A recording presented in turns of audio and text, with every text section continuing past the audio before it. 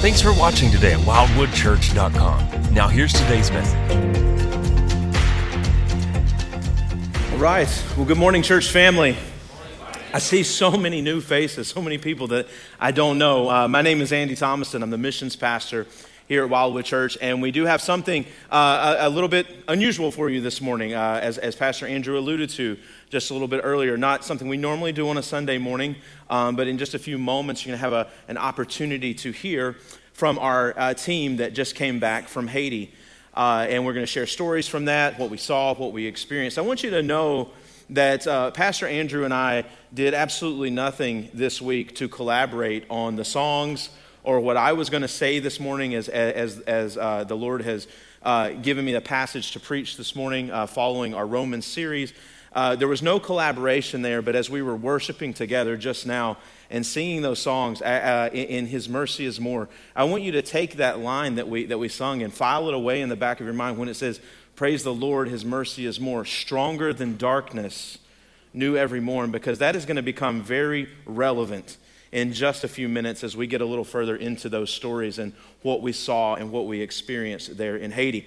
I want to draw your attention before we get started. If you'll go back to your bulletin, you'll notice there was an insert.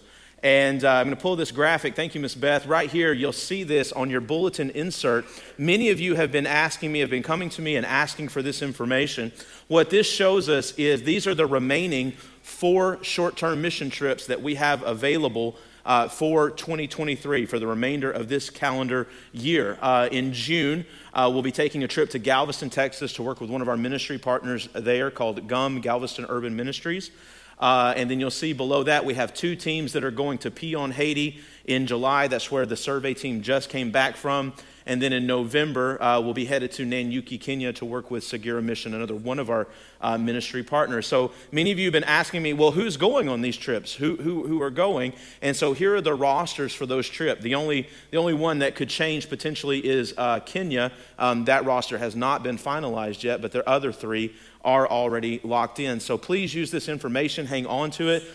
We ask you to pray for our teams as they go. There are a lot of obstacles. You're going to hear some of that this morning when we talk to the team about what were some of the obstacles that you encountered. What did you find difficult to face? Okay, so we appreciate your prayers as we continue taking the gospel all around the world for the glory of Jesus. Now, with that being said, I also want to make another announcement this morning. I've talked in some small part about our missions committee and how the missions committee here at Wildwood, over the past years, we've taken some huge steps towards elevating the role of our missions committee.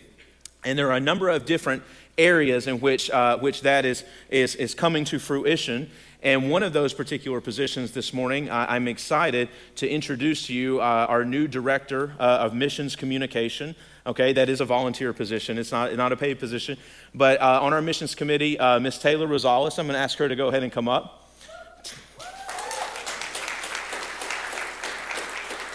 So Taylor will be handling everything for our missions committee in terms of making sure that that you as the church are aware of and informed of who our missionaries are, who we're supporting, where our dollars are going, how we are taking the gospel around the world. That all falls under Taylor's purview, okay? So with that being said, at her first act as Director of Missions Communication is she's going to conduct the interview for our team. So I'm going to ask our team to come up this morning, and I promise this was not planned either, that we all wore the same shirt. I walked in and I saw Bob had it on. I was like, really? And then there was Stacy, and I was like, really? And Alberto was actually the only one that didn't, but we found him one, so he wouldn't feel left out. All right, Taylor. Hello, can you hear me? There it comes. Before we begin the interview, I just wanted to take the opportunity to kind of introduce you guys to a new document that we have now available in the table right behind the Welcome Center in the fireside room. So this is a document that has all of our currently supported missionaries. There are 6 pages. It's a lot. We have a lot of missionaries, as it turns out. There's a little intro about them, and then a QR code to take you to some more information on their personal pages. So if you have a chance to sneak out there later today and grab one of those, if you're interested, please go ahead and do so. All right, so we'll go ahead and get started. we have the slides available? Mm-hmm. Okay, perfect. So the first question I want to kind of just go down the line here is, can you tell me what was the most comfortable thing and the most uncomfortable thing for you while you were serving down in Haiti? Sure. Bonjour. That means good morning. Creole is very close to French, but it's not French, get that straight. But anyway, one of the things I liked, of course, was just serving, being able to do physical work. I was able to, something as simple as fixing the screen doors that were flapping open all the time. It was not a big deal, but it was pretty irritating. But just by moving a spring over, making it tighter. I was able to get a compressor to work for the dentist. Hopefully it's still working. We'll find out in July. Anyway, one of the cool parts, though, about doing the physical work, we had a big shipping container. I mean, we're talking flatbed semi-size, 53-foot, that we unloaded. It took hours to do, but we worked alongside with the people there, and though a lot of them, we couldn't speak the same language, but we had a common goal, was to get that unloaded, and that was enjoyable. Made friends. One guy's name was James. He introduced himself. He didn't know English very well, but we worked alongside each other and unloaded that. Andy was jumped right into the container and got in there with everybody in there. Another thing was pouring the cement floor.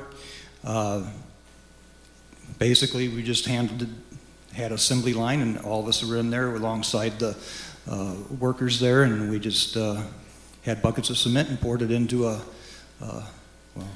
call a home, more like a hut, but anyway, a cement hut. But anyway, this is very important to have cement floors because the kids are barefoot, and when they're in dirt floors, they get ringworm. And thanks to John down there building houses and putting cement floors in, he's cut down the cases of ringworm tremendously. And one of the things I was not comfortable with as much was being with the kids, the small kids in the classroom environment. I felt really awkward in there, and I think when I was watching the kids, all I could think is, why is that white guy up there sweating so bad? And it wasn't even that hot to them. None of them were sweating yet because it's their cool season area. And I was sweating. I didn't think there was any air movement in there. But anyway, that was nothing against the kids, but that was not comfortable for me. Real quick, if I can interject for just 1 second. Miss Beth, can we go ahead and pull up that first slide? Here's Bob mixing the concrete there at the day we laid the cement floor in that house. You can see it's just a simple block home, maybe about 200 square feet. And there was the unloading of the shipping container. To reiterate the point that Bob made, the priority of laying that cement floor in those houses, you can tell the house was not finished, was because, as Bob talked about, there is a high infection rate of tapeworms among children because they're sleeping directly on that earth and dirt floor. So UCI, the organization that we partner with, has made it a priority even before the house is finished to make sure that floor, that cement floor is poured. And they said as a result they have seen the tapeworm infections go way down. So so that was a great day. Really enjoyed that. Alberto? Similar to Bob, one of the most comfortable areas to serve down there in Haiti was doing the manual labor, the physical labor. Getting to work alongside with them and having that common goal to complete that work.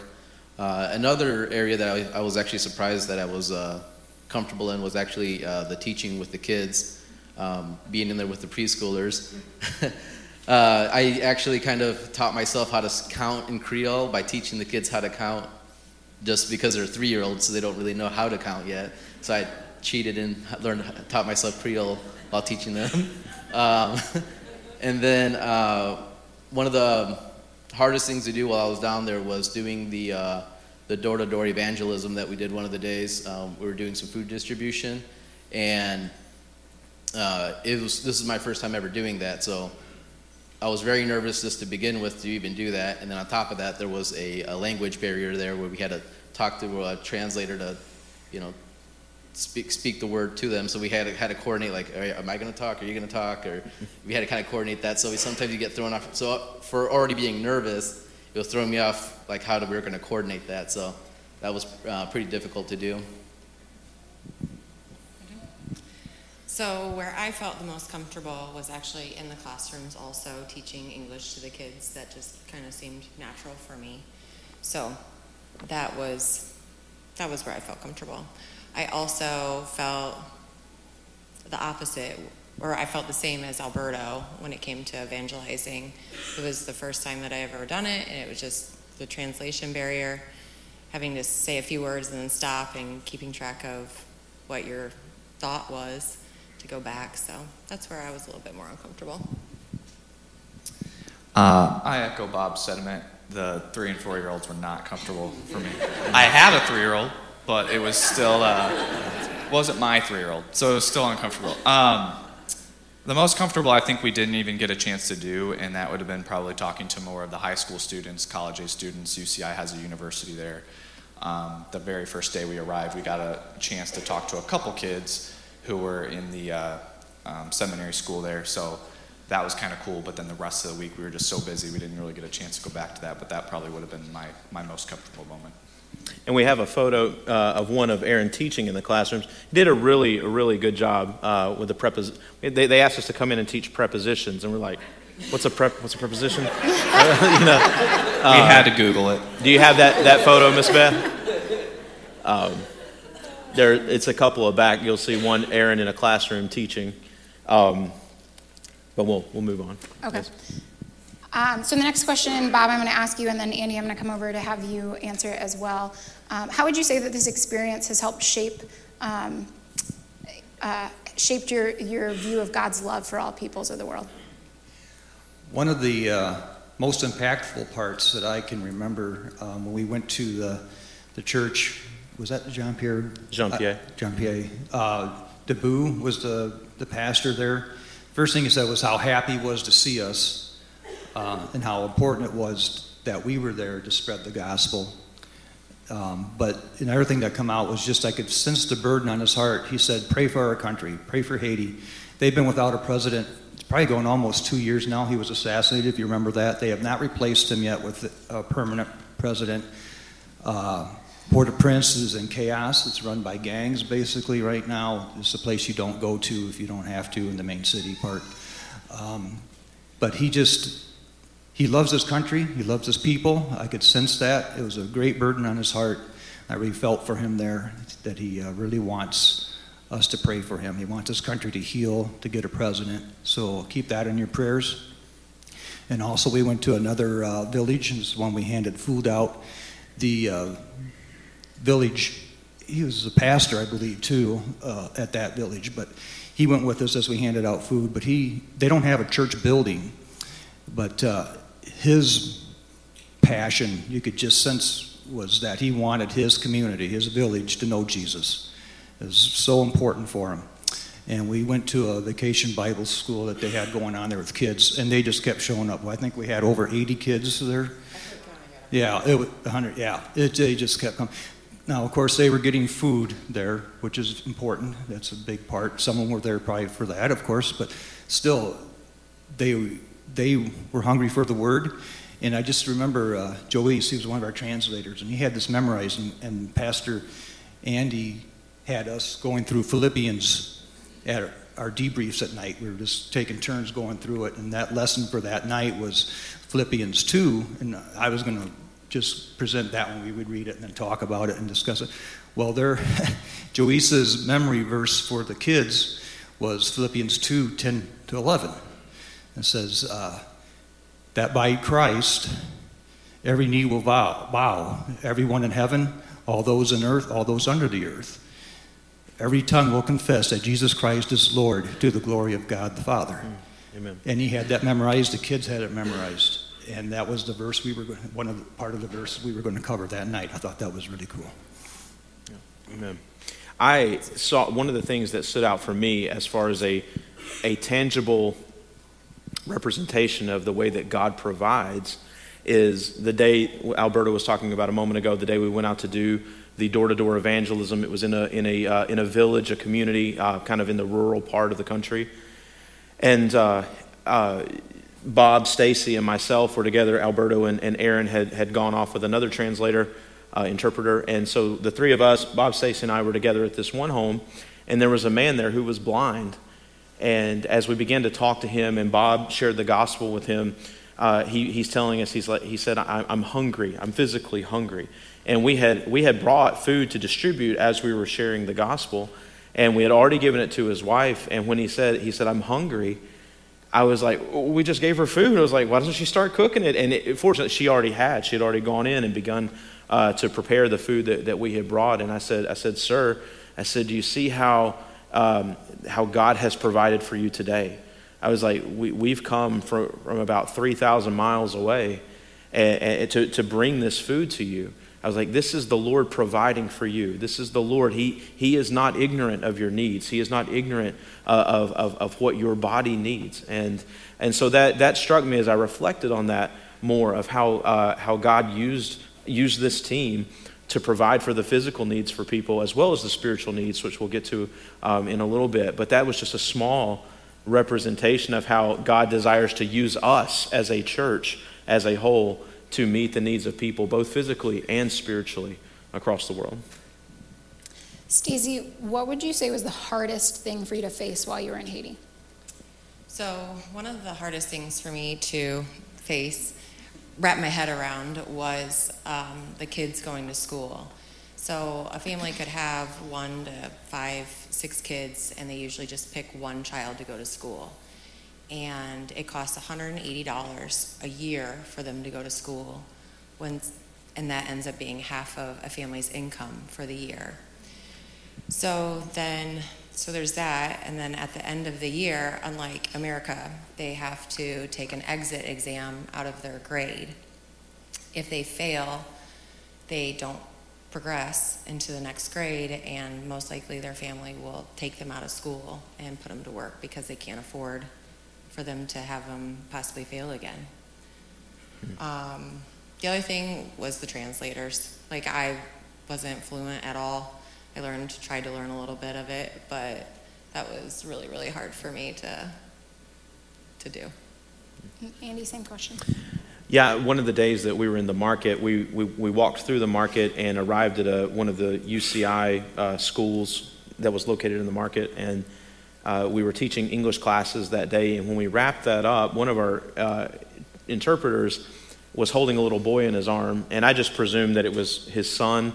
And so I walked up to him and I said, is this your little boy? And he said, it's my nephew. And most of the children there are really just, really happy, really joyful, and it comes out in their expressions, and they're loud and they play, and just like any kids. This little boy was different. He was really shy. I held up a fist to give him a fist bump, and he just kind of turned away, and he was just kind of moaning. And I asked our interpreter. I said, what's wrong with him? I said, is he not feeling well? And he said he can't really focus. He can't concentrate because he's hungry. And I said, no. And I was scrambling, and I was so upset with myself because normally I carry some at least trail mix in my backpack, and I had nothing. And it broke my heart that this little boy, 3-4 years old maybe, couldn't even focus, couldn't even concentrate at school because he was hungry, because he had not eaten, and I have no idea how long. So that was the hardest thing for me, for sure. Stacey and then Alberto, how would you say that this experience has caused you to view your own life differently? So I've realized after getting back home that it was a hard transition for me to come back home. Just all the simple things that we have, the luxuries, food. We can go to our cupboard, we can go to our refrigerator. If there's nothing there, we go to the store. If there's nothing there, we want to go out to eat. We have all those things places we can go to eat or get food. Washing, I caught myself just putting clothes in the wash machine and waiting for it to go off so I can put it in the dryer and then to get it out. They don't have that. They take it to the river, and they wash everything by hand, or there's a wash basin that they have to wash their laundry in. Simply driving. Taking my kids to school, like they walk to school, or they ride a small little motorcycle, 3 or 4 kids deep on it, which is frightening to see. But it's just all the luxuries that we have here in America that they don't have.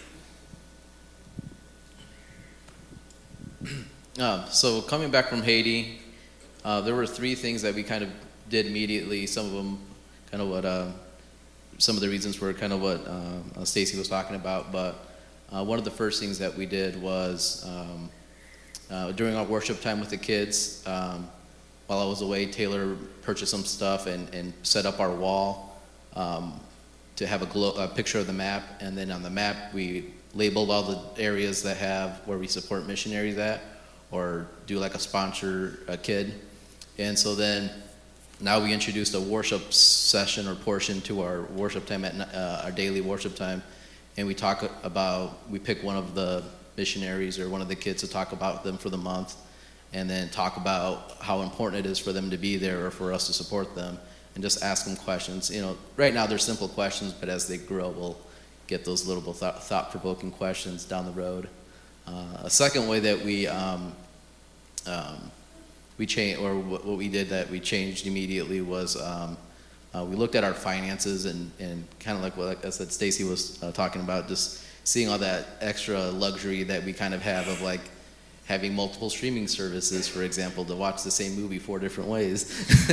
And so one of the things that we immediately cut off was like Hulu Live. Like that was kind of an example of an easy thing to cut out. And then we also increased our giving to missions as part of looking at our finances. And then the third way that I changed was being in the missions committee. We were asked to look at all the mobilizer roles, and I looked at them many times prior to Haiti. Nothing was really kind of jumping off the page at me. Coming back from Haiti, we were asked again to review them because everybody, we've been talking about this for months. And so I've been dragging my feet because nothing really spoke to me. And then coming back from the trip, though, the global mobilizer was the one that kind of really jumped out to me. I was like, being in Haiti, I learned how important it is for people to go to these short-term trips to be exposed to some of these things, and also learned how great it is for us to be there for the long-term missionaries, to kind of give them a change of pace for the day. Because I even talked to John one of the days. I was like, how are you not exhausted all the time? Because I know we'd get home and we'd just be tired. We'd just like all crash, and he does it every single day. There's like really no break for him. So I was one of those things that I knew he probably liked, that us coming down, just kind of give him that small break from that day to day. All right, Aaron, could you tell us what was the one thing that you experienced that stood out most? This one was easy for me because while we were there, we gained a new sister in Christ, and her name's Natalie. We were delivering food, like Andy had mentioned earlier, and me and Alberto were kind of walking with the translator as we were going door to door, and the translator kind of said, hey, you guys are about to split up. You're going to go to one house. Alberto, you're going to go to the other house. And me and Alberto were just talking, and I was like, man, every single house that we've gone to, we've shared the gospel, we've kind of given food, we talked about Christ, and at the end we kind of asked some questions, and one of the questions is, do you know the Lord? Do you know Jesus Christ as your Savior? Every single house we were at, it was yes, I go to church, I know the Lord, I know Jesus. And so I just told Alberto, I said, man, what would it be like if somebody just looked at us and said no? Like, what would we do? What would we say? We split up. We go to a house, by ourselves, and this lady stares at me. And when I ask the question, she says, "No, I don't know who Jesus is." And so one thing that really, as obviously I'm going to remember forever, is I've never actually shared the gospel with somebody who wants to hear it. I've never shared the gospel with somebody who's accepted it. And so I've been a Christian for 20 years, and this is the first time that somebody has actually gone through and said, yes, I want that. I want what you have. And so I was able to talk to Natalie. We shared John 3 with her, John 3, 32 through 35, talking about Jesus giving a spiritual food that they're never going to go hungry again. They're never going to go thirsty again with Jesus. And so we gave her some food, and I talked through the gospel with her. She said she wants to believe. And so the big challenge for Natalie is moving forward is that she doesn't know how to read. And so luckily, Andy had a Haitian Creole Bible in his backpack. I was able to steal off of him. And It went to a good cause. Yes.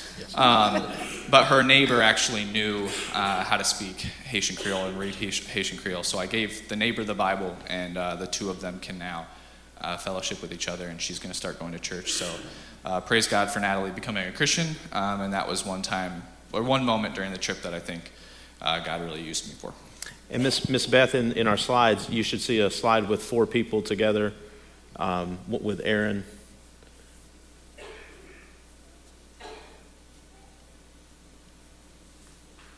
There it is. So that's Natalie on the far left. The young lady in the red shirt was one of our interpreters named Anita, and one of our other interpreters there on the right.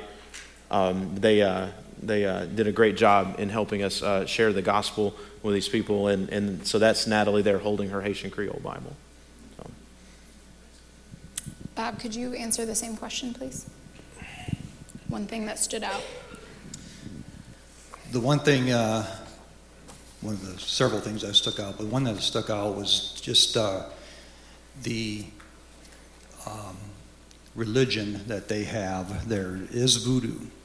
They have witch doctors. You can't tell a witch doctor from anyone else. They dress differently or anything like that there. But they're feared, they're respected, and it's demonic. It really is. There's no denying that. Once they get into the voodoo, they do make money off of it, but they have to give money to a master that's, I don't want to say a chain, but it's a thing where once you are in that lifestyle, it's very hard to get out of. You actually sign a contract, and once that contract's done, to them, the master says that you will die when the contract's over, unless you renew it. So most of the witch doctors renew it, so they don't want to die. What we find out, and what they find out, is that if they know Jesus, that their curses do not have an effect on people who have Jesus in their heart. As we went and as a request by Giordani, Andy's going to talk about him more in his sermon, but he was a witch doctor, and while we were there, he committed his life to Christ. His wife was already a Christian. We burned down his hut, his worship temple, if you want to call it, knocked it down, and he caught it on fire. He had 2 human skulls in it. He had flags that represented demons that he could call up. He had a pole with knots on them. Those knots were curses he had put on people. And then various things in there. The thing that sticks out to me also is there was another witch doctor that had been converted earlier, several years earlier. His name was Nelson, and he came and spoke at UCI. And one of the things that stuck out to me is when missionaries would come to hand him Bibles or to talk to him, he couldn't understand why he couldn't curse them. The curses did not work on the missionaries. And that's because of Jesus Christ. He's more powerful than the demons. Now, the voodoo does work on people who believe it. And there's a lot of people that believe it. If you believe in the demons, if you believe in what the voodoo can do, it can work. It's nothing to play with. It is real. But Jesus Christ is more powerful. He can defeat the demons, and we led Giordani to Christ. He committed his life, and Pastor Andy asked the right questions during that. He didn't just let it go, but he pursued further, asking Giordani, do you believe Jesus can forgive you of your sins? And Giordani said, yes. Well, then can you believe that he will provide for you and your family? And he said, yes. And that was the main issue with witch doctors getting out of their profession, is how they make a living, how to make a living. Giordani expressed he has no skills. He didn't know how to make a living. Well, John gave him a job to help build houses, and we committed, Andy and the group, that we would help pay for whatever needs that Giordani needed to get started in his works. And the next day we went at UCI, Johnny showed up, and he started work right away. When we got back to MFI in Florida, we went to Home Depot, bought tools to get him started in his masonry skill and his work, and had those shipped to him. So it'll be interesting when we go back again in July, how he's grown and see what he's doing with that. So yes, that was very important, and the leaders down there know how important it is to have Christianity, because it is more powerful than voodoo. Thank you. All right. Well, we'll conclude the interview right there. I want to speak a little bit more on the story that Bob was beginning to tell about a gentleman named Giordani. As soon as we arrived, I can't remember if it was the exact day that we got there or maybe the day after. Jean, the missionary there at UCI, he tells us that there is a former witch doctor that is going to come and give his testimony one night while we're there. We don't know when. We're not sure. What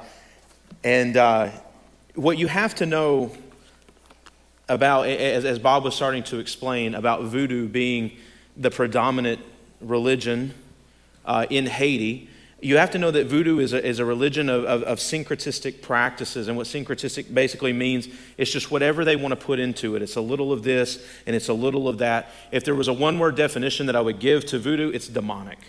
That's exactly what it is, okay? These witch doctors are given very real powers to call on demons to effect change, up to and including killing people. And I know what you're thinking, because I thought the same thing. Is like, this sounds so incredibly strange to us in our society, because we don't see this sort of intense demonic activity played out this way in our own culture. But that doesn't mean that Satan is not attacking us and is working in our culture. He is. He just has his own strategy, or a different strategy for how he steals and how he kills and how he destroys in our affluent culture. It just looks different. And so in Haiti, this demonic power is given to these witch doctors in exchange for their very lives. Bob alluded to, there's a contract that is signed with these master witch doctors for a specified period of time. And when that contract runs out, then the witch doctor's life is taken away. They die.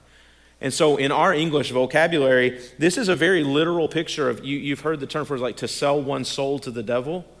That's literally what's happening here. That is exactly what is happening. So understanding this, and Jean telling us that this former witch doctor is going to come and give his testimony, I went to Jean and I said, Jean, I don't know if people normally ask you this.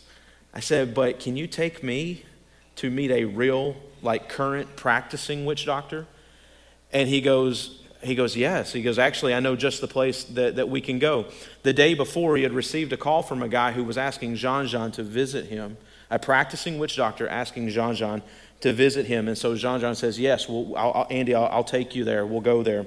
And so I want to show you a couple of photos before we get started.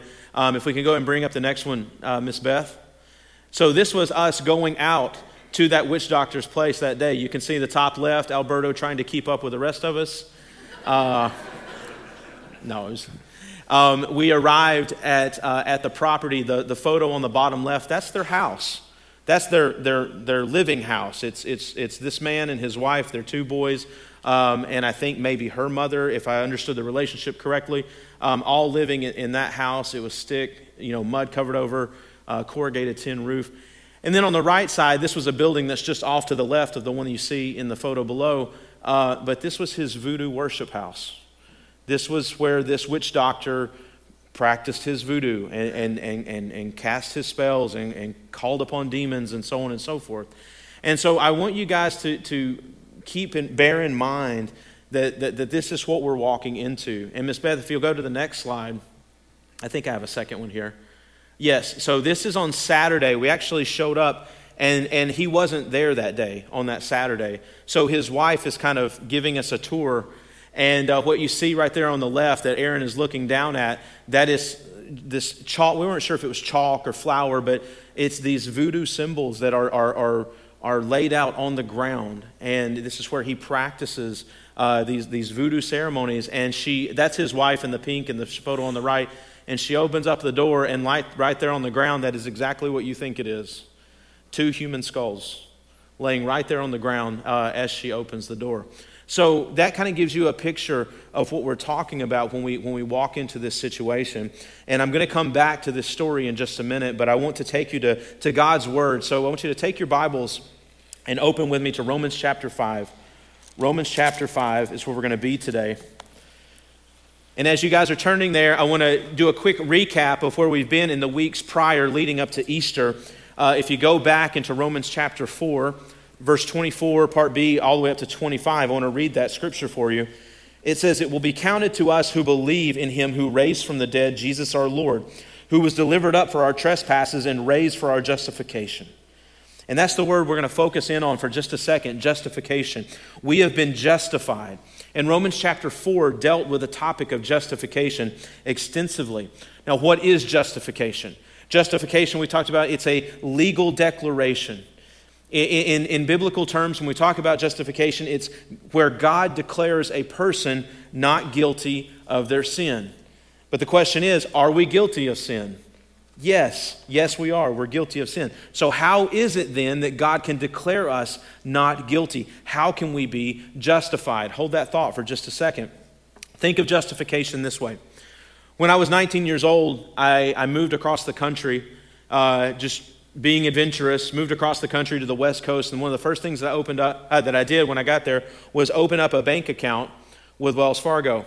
And the very nice, very well-meaning representative at the bank gave me a credit card with a $1,000 limit, and she said it's overdraft protection. And I was like, okay, sounds great. Having zero financial awareness and zero financial accountability as a 19-year-old, how long do you think it took me to blow through that $1,000 credit limit? Quick, less than 2 weeks if I remember correctly. It was not long. And so after about 5 months of living out on the West Coast, I grew really tired and really frustrated with the circumstances and life there. And I was just ready to come home. I was ready to come back to my home in Alabama. And the problem was I couldn't just close my bank account because, for 5 months, I had just been paying minimum credit card payments every single month. So it wasn't just a matter of just closing out my bank account and moving home. As the Bible says, I was slave to the lender. And that was tying me there, it was holding me there. But then my incredible grandparents stepped in and they offered to pay off that credit card debt so I could come back home. They covered the balance and the fees, and now in the bank's eyes, I was justified. I was justified despite my irresponsible spending. Why? Because the debt had been paid, right? It had been paid in full by someone else. And I went from owing a debt that I couldn't pay to being free. And I want you to know that act of kindness on my grandparents' behalf, it changed my life. It changed my life in the way that I view money financially. In some ways, it changed my life spiritually because it taught me to see that money is a gift that we are to steward for God's glory and not selfishly. And so I want to come back to that question. What I want you to think as we look a little bit more into today's passage in Romans 5, verses 1 through 5, what are the results of justification? If we were to read through that, what you would see there, because of that justification, we see in verse 1, we have peace with God through Jesus. We have access to the Father by faith. We have grace, His grace in which we stand. We have the ability to rejoice in the hope of the glory of God. We have the ability to rejoice in sufferings which produce endurance, endurance which produces character, it says in verse 4. And that character gives us hope which won't put us to shame. Why? Because we've been given the Holy Spirit. All of this is the result of justification. So coming back to that question, how can we go from guilty in our sin to God declaring us not guilty of our sin? Well, we know it's through Jesus. Romans 4:25 said that very clearly.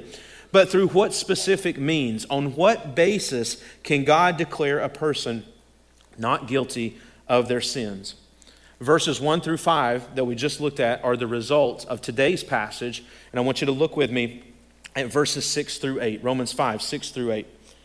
Follow along as I read here. It says, "For while we were still weak, at the right time Christ died for the ungodly. For one will scarcely die for a righteous person, though perhaps for a good person one would dare even to die." Verse 8, "But God shows His love for us, in that while we were still sinners, Christ died for us. Amen? This passage tells us three things about the human condition, and I'll go through these pretty quick. Number one, it tells us that we are weak. We saw that in verse 6. This word means inability. That means that something that one is completely incapable of doing. Okay? We're weak, we're powerless, we're completely incapable of bringing ourselves back to God. And that's what makes the gospel such good news. Verse 6 tells us that we're ungodly. That's godless or impious. The commentator Daniel Doriani notes here that the godless also forget, ignore, or scorn the God of Scripture. They have no fear of a God who is too distant to call anyone to account. We also see in this passage in verse number 8 that we're also sinners.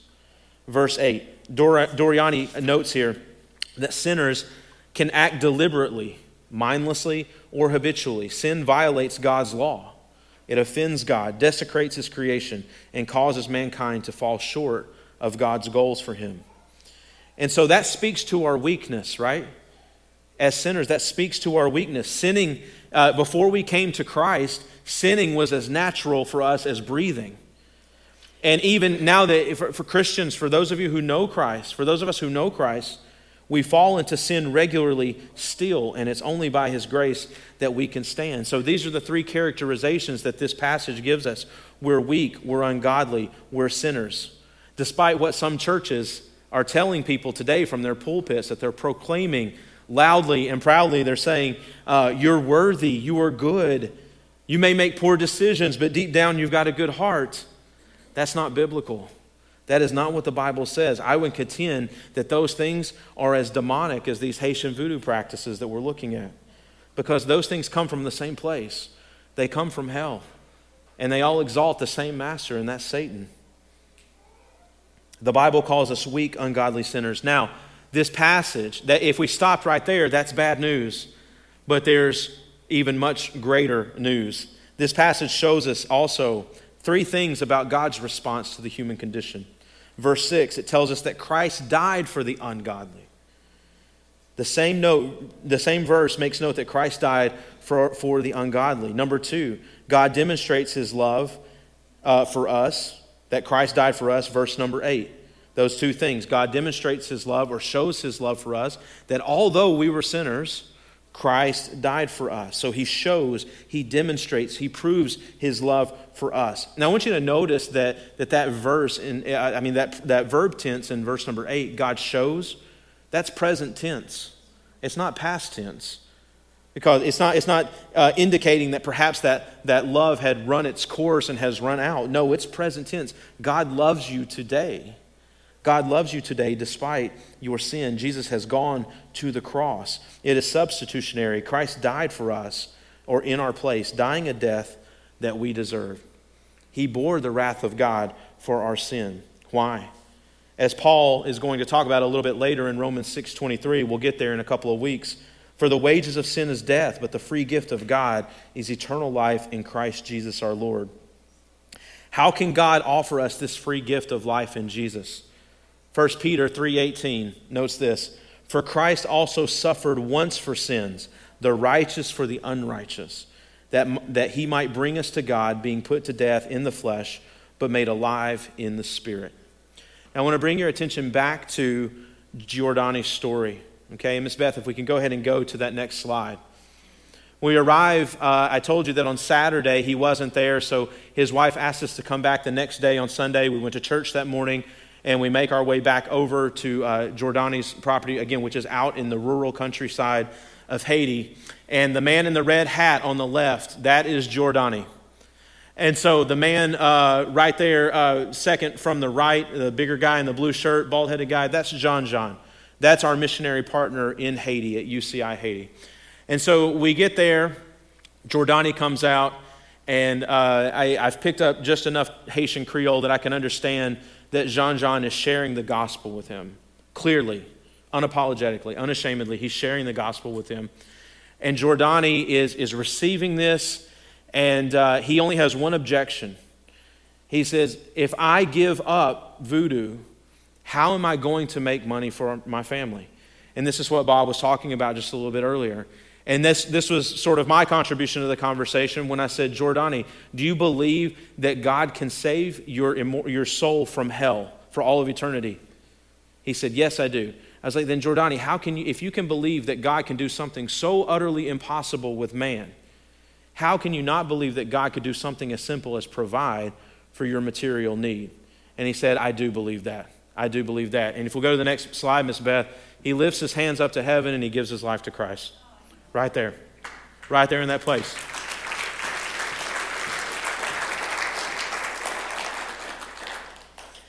And so now, this man that you see right here, Giordani, this is a man who is now, because he by faith, he is called on Jesus, he is justified by faith. Now Giordani has peace with God through our Lord Jesus Christ. Now he has access to the Father by faith. Now he stands in God's grace. Now Giordani has the ability to rejoice in his sufferings that will produce endurance and character and hope that won't put him to shame. And he's been given the Holy Spirit. And what does the Spirit of God, what do you think that the Spirit of God prompts Giordani to do the moment that he says amen? Here's what happens. He says amen and he walks away. And we're all just kind of like looking at each other like, okay, what now? Here's what happens. Next slide, Miss Beth. You see the smile on that man's face in the picture on the left? He walks over to his voodoo worship house, and he opens the door. And you see the gentleman in the photo on the right, the man in the red shirt. This was a brother from the local church. I didn't catch his name. But anyway, he and Giordani, they know each other. They go into this worship house together with machetes, and they begin to just hack the whole thing down. I mean, they are just chopping this thing to pieces. And you see them carrying this kind of cross beam out right here on the picture on the right. They're pulling this out. It's wrapped in that rope. Bob talked about this. That's the rope where there were knots tied in it. Every one of those knots represented somebody who had paid Giordani to do something, to conjure up these demons to do something. Okay, and that rope was thick, wrapped around that crossbeam. But do you see the smile on that man's face? That is a man who's been changed by Jesus. Next slide, Miss Beth. And so they begin to tear all of this stuff out of this worship house, and they're making this massive pile right outside. I mean, in the picture on the left, you see Giordani. That was kind of the center post of the worship altar, if you will. He pulls that out, takes it, piles it up. This little boy right here that you see carrying the bottles out, that was one of Giordani's sons. They were so excited. I walked after Giordani started tearing this stuff out. This little boy was standing off to the side and he was just dancing. And I walked up to him and I said, why are you dancing? Why are you so happy? He said, because my dad is giving all this up, because his life has changed. And so he begins to help. He was unafraid. He went in there and he just started carrying stuff out and piling it on the pile that you see there. Let's go to the next slide, Miss Beth. They pile it up. And then the picture on the right is what happens after they finish tearing everything out of the inside.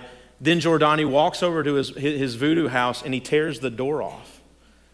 And that's just the first of him actually tearing the entire structure down. Let's go to the next slide. He begins to break the walls down after he's torn everything out. And I turned to Jean-Jean and I say, Jean-Jean, is this something that we can help him do? He said, have at it. And so you see there's me and there's Bob. One of the other guys that was there with us in the white shirt, his name was Mark. And we just started to tear this thing down, tear posts out, until you get to the bottom right there where we got to the point where we could just push the whole structure over onto its side. So we'll go to the next slide. Then they go into the house. He comes out with a couple of bottles, and Giordani and Jean-Jean begin to pour gasoline all over both of them, and Giordani sets it on fire. This is what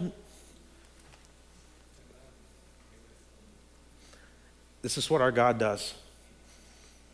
He saves sinners. Jesus went to the cross so that we could be redeemed. And Giordani was redeemed that day, and all of his former life went up in flames, and he was joyful about it. Let's go to the next slide, Miss Beth. There's a picture of me and Giordani as those fires are raging. You can see how far away we are from it. It was hot. It was hot. And so I want to ask you this morning, church, why do we do what we do? Why do we take so seriously what God has clearly called us to do in taking the gospel to all peoples of the world. You hear me talk about missions. You hear Pastor Brian stand right here almost every Sunday morning and talk about missions and why it's important. Why do we take it so seriously? This is why we take it seriously. Let's go to that last slide, Miss Beth. Let's go one more. That was the result afterwards. But here's why. One more slide, Miss Beth, if you will. There we go. Romans 15:21. Those who have never been told of him will see, and those who have never heard will understand. That is why we go to do what we do. So church, this morning as we wrap up, I'm going to ask the worship band to come back up. I don't know everybody in here this morning, and so I don't want to presume to know that where any of you are spiritually in your walk with Jesus, or if you even know Jesus. I do want to tell you this morning that what we've talked about very briefly, when Jesus, it says in Romans 5:8, that while we were still sinners, God shows his love for us, and that while we were still sinners, Christ died for us. The Bible says that whosoever calls upon the name of the Lord shall be saved. And so if that's you here this morning, and you're like, I like Jordani, do not know Christ, or like Jordani did, I don't know Christ. I may know about him. I may have been to church a few times, or I may have been to church a lot, and I've read this book a lot, and I know about Jesus, but I don't know if I necessarily know him. If you don't know Jesus this morning, I encourage you, come talk to me afterwards, or one of our other elders, or find somebody and ask that question, what does it mean to know Jesus? What does it mean to know Jesus? Let's pray. Father, thank you for today. Jesus, we lift your name high and we exalt you for the testimony this morning of Giordani's life. Lord, I pray that right now, wherever Jordani is today with his family, I pray that he is growing in his faith with you. I have no doubt that John and the rest of the staff there at UCI are discipling him and leading him and helping him grow in his faith. Lord, I pray that you continue to use us as a church to take the gospel to all peoples, to those who haven't heard, to the Jordanis and to the Natalies of the world in all nations. Lord, would you equip us and empower us to do that for the glory of your name alone. Not to us, O Lord, not to us be the glory, but to your name. Jesus, we love you, and we pray these things and ask them in your name. Amen. Hey, thanks so much for watching online. I hope that this message has inspired you to greater faith, has encouraged you, maybe convicted or challenged you. We're grateful to be able to provide this content to you online, live and on demand. If you haven't done so already, follow us on Instagram, like us on Facebook, subscribe to us on YouTube so that we can get this content right to you as soon as we upload it. But we believe that as a follower of Jesus Christ, that you need the body of Christ. You need the local church. And so if you're in the Quad Cities, let me invite you to personally join us in person for our gatherings on Sundays at 9 a.m. and 10:40. If you're not in the Quad Cities, I want to encourage you to go find a local church that teaches the Bible, that serves the community, that loves Jesus, that gives grace. Well, hey, thanks again for watching, and we hope that you were blessed.